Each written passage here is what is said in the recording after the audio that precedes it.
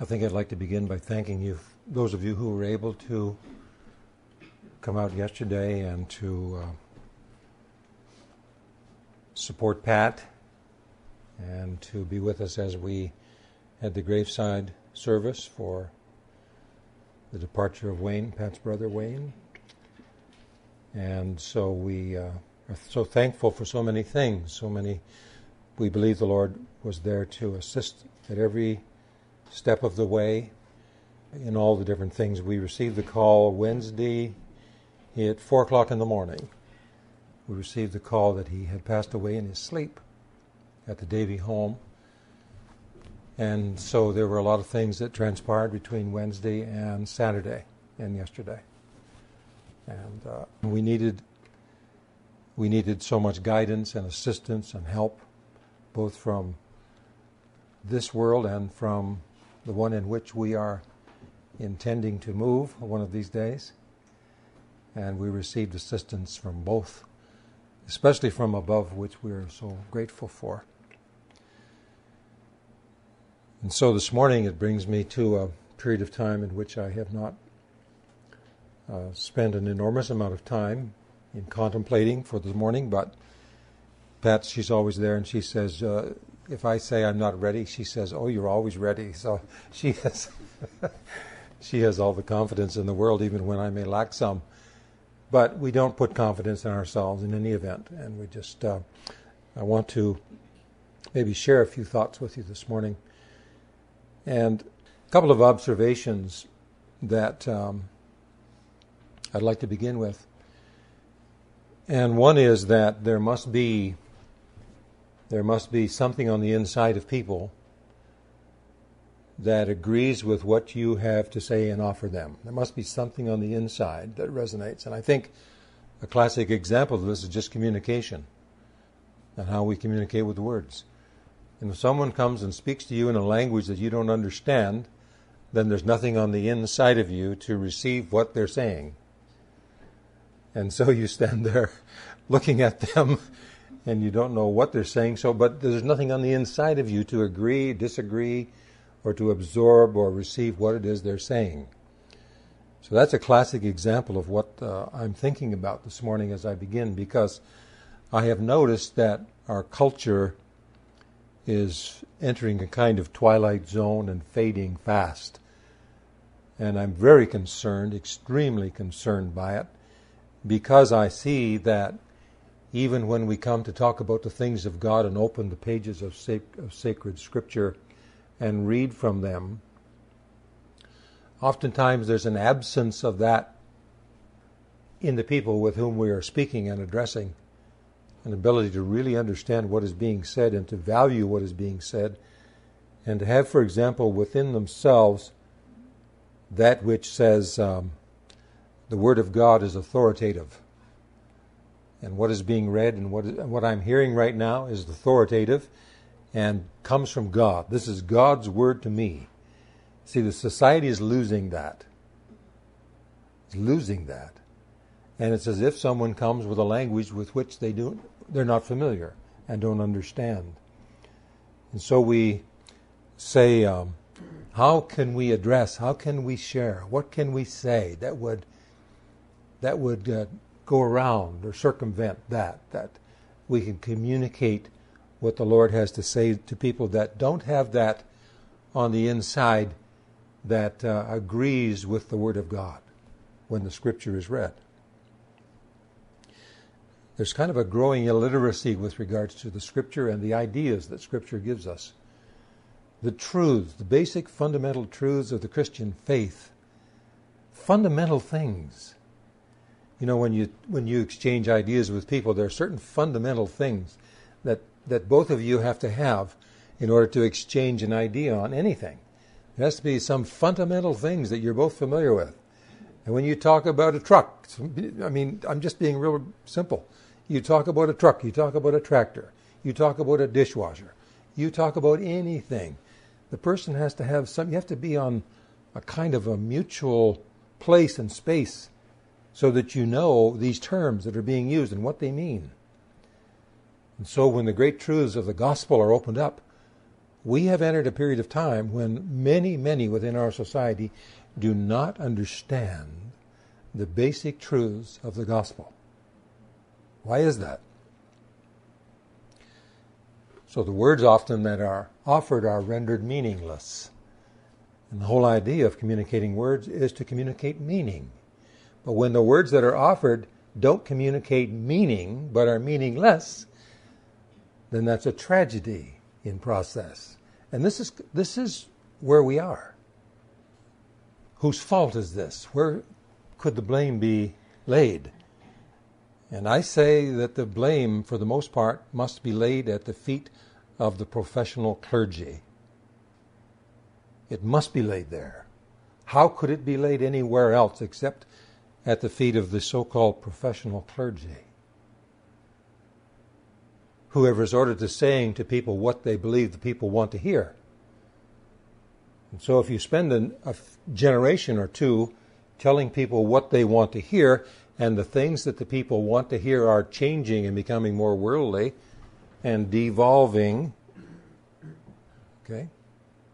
becoming secular, anti-God, anti-Bible, so that truth becomes something that people fabricate and manufacture within themselves, and so that terms like, well, whatever is your truth, you have your truth, I hope you are loyal to your truth.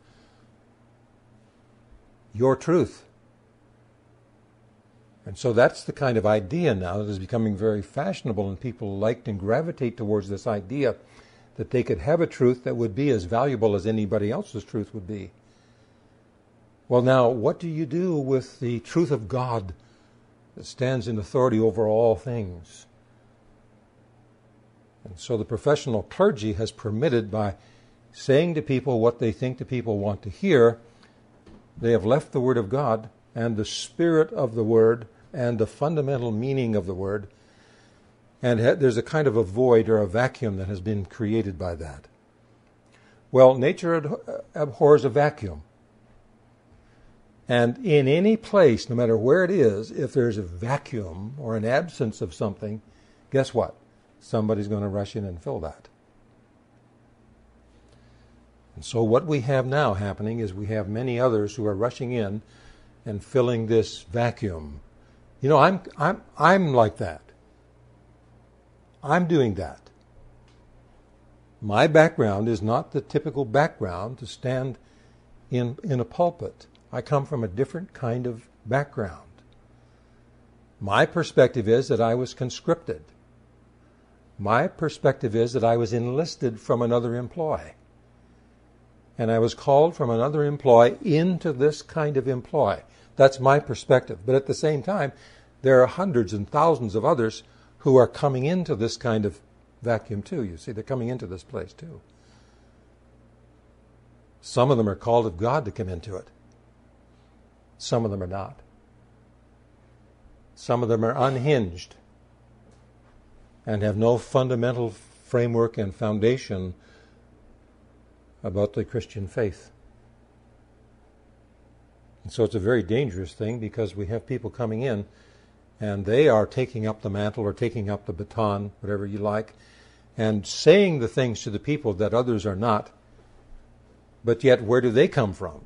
And what qualifies them to speak? And so we have confusion. And we have all kinds of things that are being said, and some of them are really wonderful things that are being said, and some of them are absolutely not. And so we've been focusing for the last couple of weeks on the idea of evangelism, and then last Sunday we spoke a little bit together about unhindered intercession and those things that hinder our prayers. This morning I want to share with you a little bit about the fifth column.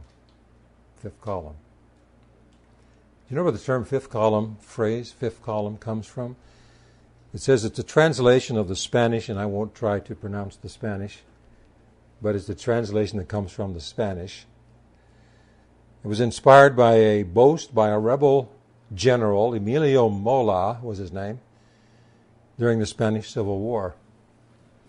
And Mola predicted that Madrid would fall as 4 columns of rebel soldiers or troops approaching the city were joined by another hidden column of sympathizers within the city of Madrid.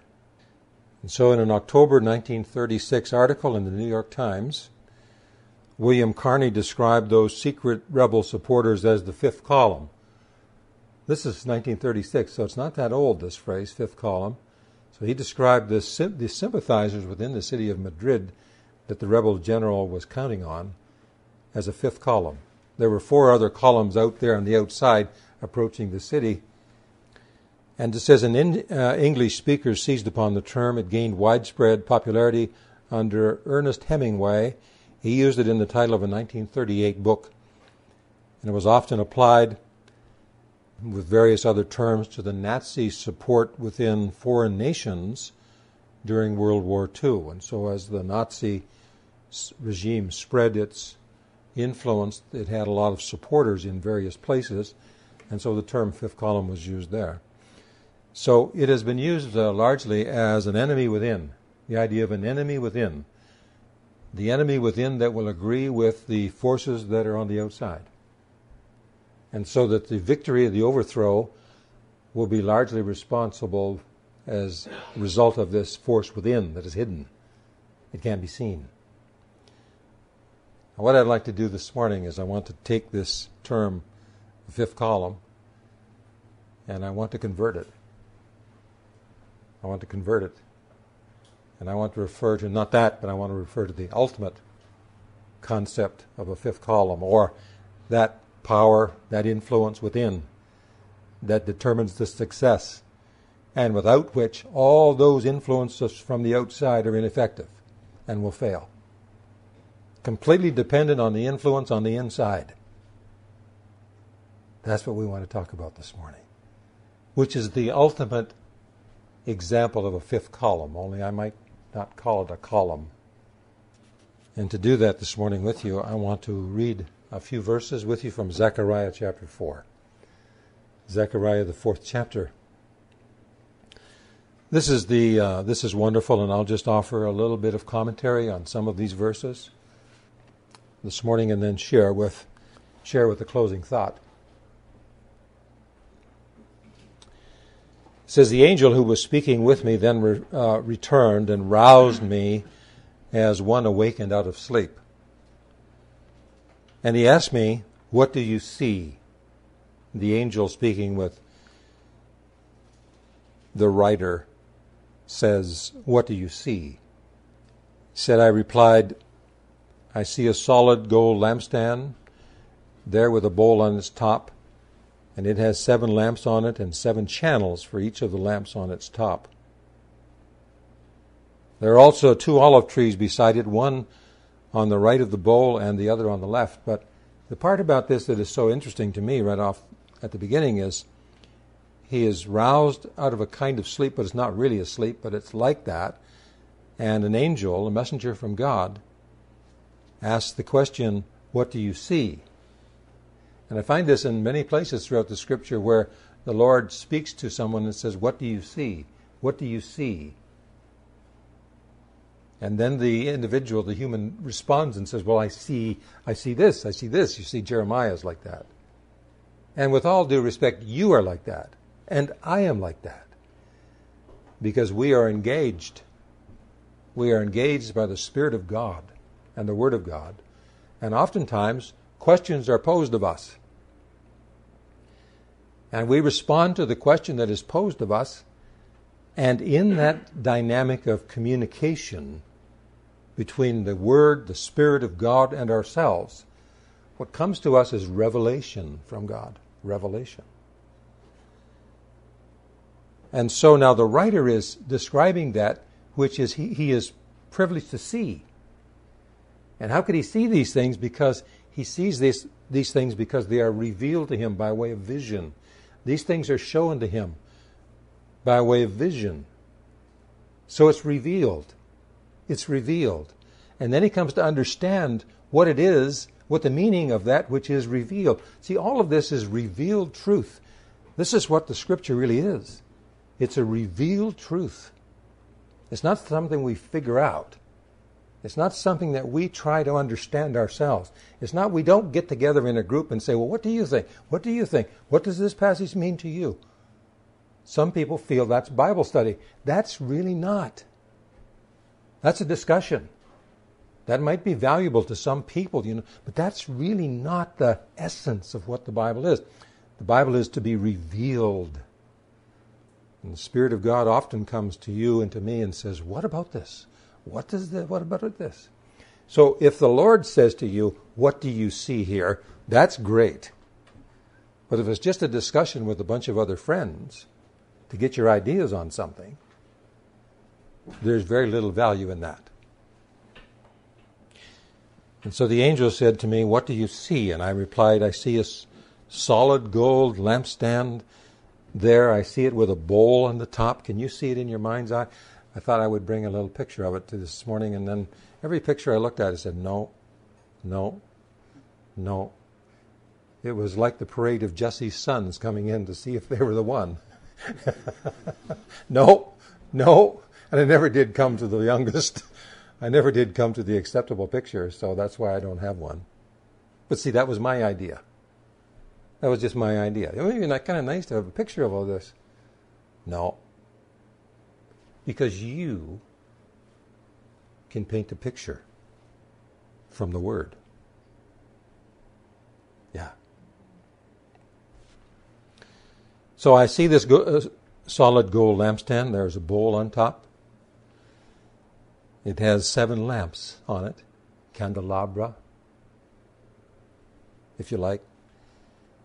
It has 7 lamps on it and 7 channels for each of the lamps. So each of the lamps has a channel.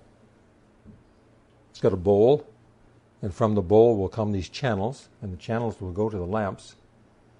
I wonder what the bowl's for. What are most bowls for? To contain something, to hold something. I wonder what it's going to hold. Well, whatever it holds is going to go through those channels, and it's going to go to the lamps. Well, what? The lamps? Well, the lamps need oil to burn.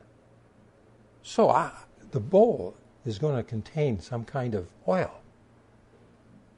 Okay, so that's what he sees. But it's all revealed.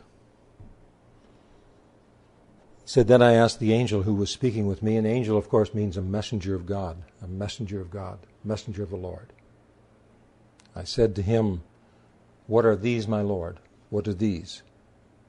And he said, don't you know what they are? See the dialogue?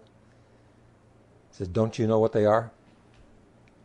And I said, no, my Lord. See, I think these words are so important. Because we can offer meaning for things. And I don't want to do that. Do you really want to offer your own meaning? Or do you want the Lord to show you the real meaning of things? Do you want Him to reveal the truth to you? Or do you want to fill in the blanks yourself? I say no. Don't fill in the blanks. Even this passage this morning, there's some of these that I feel very confident in speaking and sharing on. There's a little bit of this that I do not. You'll find out the ones I do not because I'll likely just kind of move past them. He said, don't you know what they are? And the angel replied, who was speaking with me, and I said, no, my Lord. He's going to wait now for the truth to be revealed. Wait upon the Lord. Wait upon the Lord for Him to reveal His truth to you. Don't buy into things. Wait upon the Lord. Wait upon Him. And he answered me, this is the word of the Lord to Zerubbabel, not by strength or by might, but by my Spirit, says the Lord of hosts. And all of this vision is intended to convey this idea. That it's not about external things, that the supply to permit the great work to occur, to sustain it, and to finish building this house, the capability, the ability to finish this task of building this great house is going to be given by the Lord, is going to be provided by His Spirit, by His Word and Spirit, not by any human agency. And then it says in verse 7, what are you, great mountain or obstacle that stands in the way? What are you, great obstacle or great mountain? Before Zerubbabel, you will become a plain. In other words, the great difficulty will disappear. The mountain of difficulty will become a plain. And how will that happen? Not by your might, not by your power, not by human agency, but by my Spirit, says the Lord. That's how it will happen, by my Spirit. You see the supply? You see the olive trees on each side? And the olive oil is going into the bowl? And no human being is doing that. So we've been talking about this evangelism and speaking about unhindered intercession. This is the authority and the power and the ability that permits all of those wonderful things to happen that are in the will of God to occur. Not willing that any should perish, but all would come and receive the atoning sacrifice of His Son. And when we pray for the salvation of the lost and of our loved ones, we're praying in the will of God. And how often do we think that if we did this and if we did that and if this other happened and if somebody said this, then boy, that would help that. If they heard this evangelist or they went to this retreat or whatever it is, it would accomplish all these things. No, it doesn't. What accomplishes these things is the Lord. His Word, His Spirit accomplishes these things. And we put our confidence in Him. We put our confidence in that which makes provision to the bowl. And we don't do that. Now we cooperate. Let's cooperate with it when He calls us to it. But it's His work. And so I'll read it again. What are you, great mountain? Before Zerubbabel, you will become a plain, and he will bring out the capstone. Zerubbabel will bring out the cap. You know what the capstone is? The capstone is basically it. Somebody said it's the crowning achievement. There's different words for it. But it's that stone on the top. And, before this stone was laid, there's mortar laid on top of the stone, another stone, mortar and another stone, mortar and another stone. Capstone is the stone. There will never be another stone on top of this one. It's the finishing stone. It's the completed work.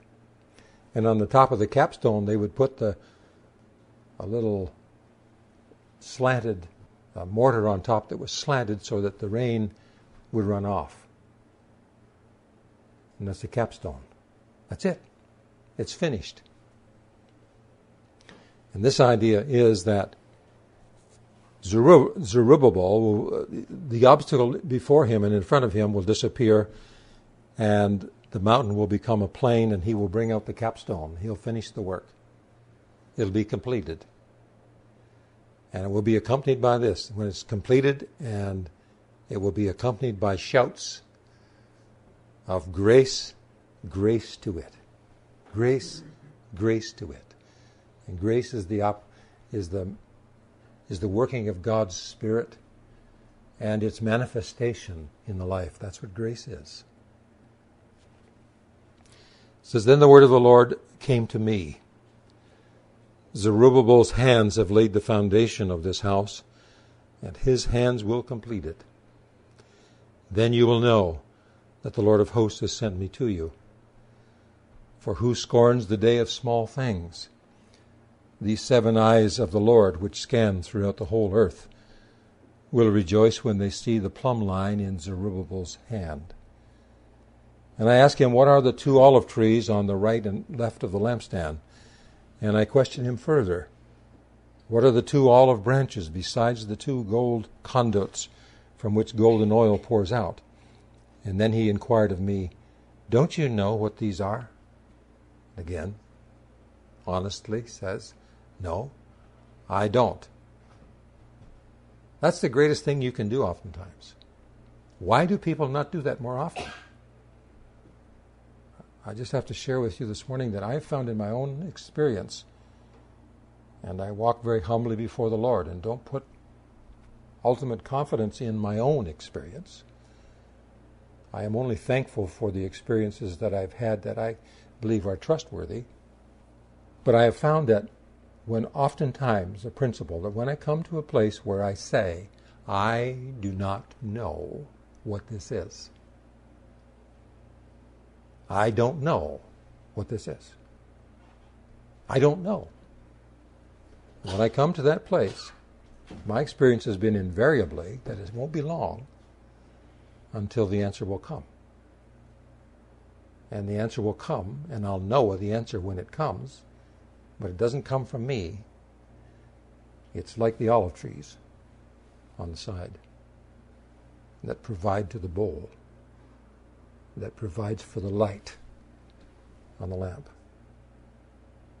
And then the light comes on and I say, oh, I see. I find oftentimes we have to decline a lot of things. It's like you ever put a jigsaw puzzle together and you come to that one little spot and it looks like, and here's one sitting over here and it looks, you say to yourself, that's got to be the one. I can't see the other one. That's got to be the one. And you take that little piece and it looks like it almost fits, but it's not exactly right. And you try to cram it in there to make it fit. But it's not intended to be there because it does not fit. And then hiding under this other one over here, you say, oh, I didn't even see you there. You flip one up, there's one hiding under there. How did that get under there? Oh, it's just perfect. It's just perfect. But until you decline that one that almost fits, you'll never find the one that really does fit. It's like that in our walk with the Lord. It is. Oftentimes it's like that. So he said, don't you know what these are? It's the branches, the olive trees on the side. I said, no. I said, no, my Lord. He said, these are the two anointed ones, he said, who stand by the Lord of the whole earth. And boy, oh boy, can you ever find a lot of offerings in terms of what that means. And you know what the best thing to do with much of it? Is to leave it. Leave it. Let it lie. Let it lie. Let it lie for now. Because the piece that really fits is just over here, just out of sight at the moment. But in the right time, it's going to suddenly be seen. And you say, oh, now I know. Now I know. But see, this premature arriving at a conclusion on things is a real problem because it occupies the mind and it basically corrupts the thinking. It corrupts and hinders the thinking so that the truth of something is more difficult to obtain and to recognize because the thoughts on that subject are already there but incorrect and flawed. But they get in the way. Those thoughts get in the way. Well, why do we have them?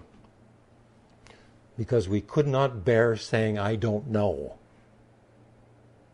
I don't know, and neither do you know. And somebody rises up with the answer, and we rush in and accept it. Why do we do that?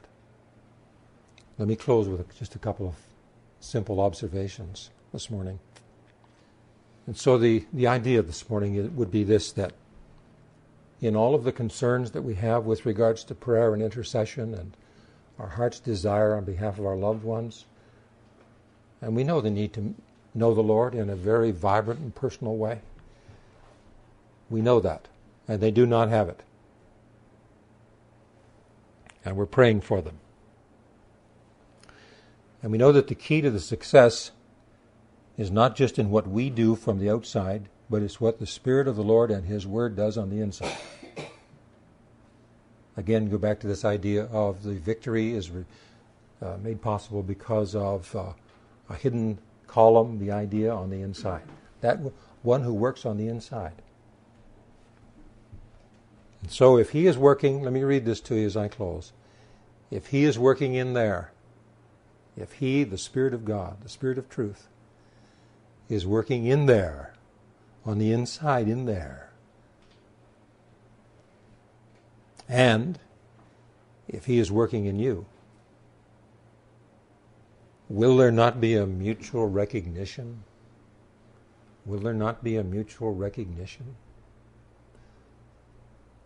If the Spirit of God is working in the person with whom you are talking and working with and praying for and interceding for and viewing and observing and caring for, the Spirit of the Lord is working on the inside of that person.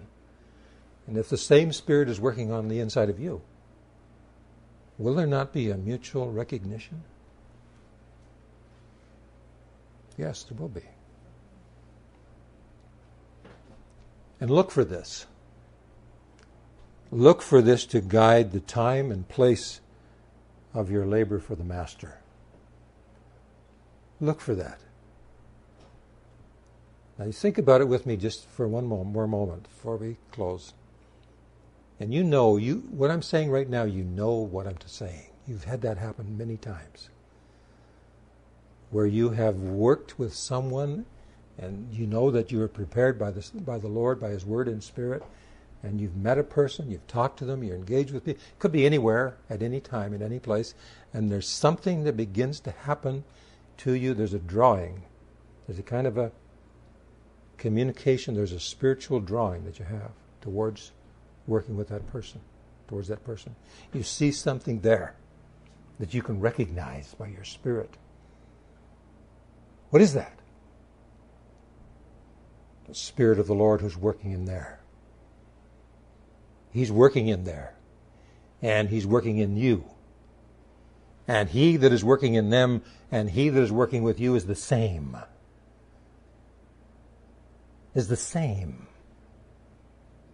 Not different, but the same. And so you know that.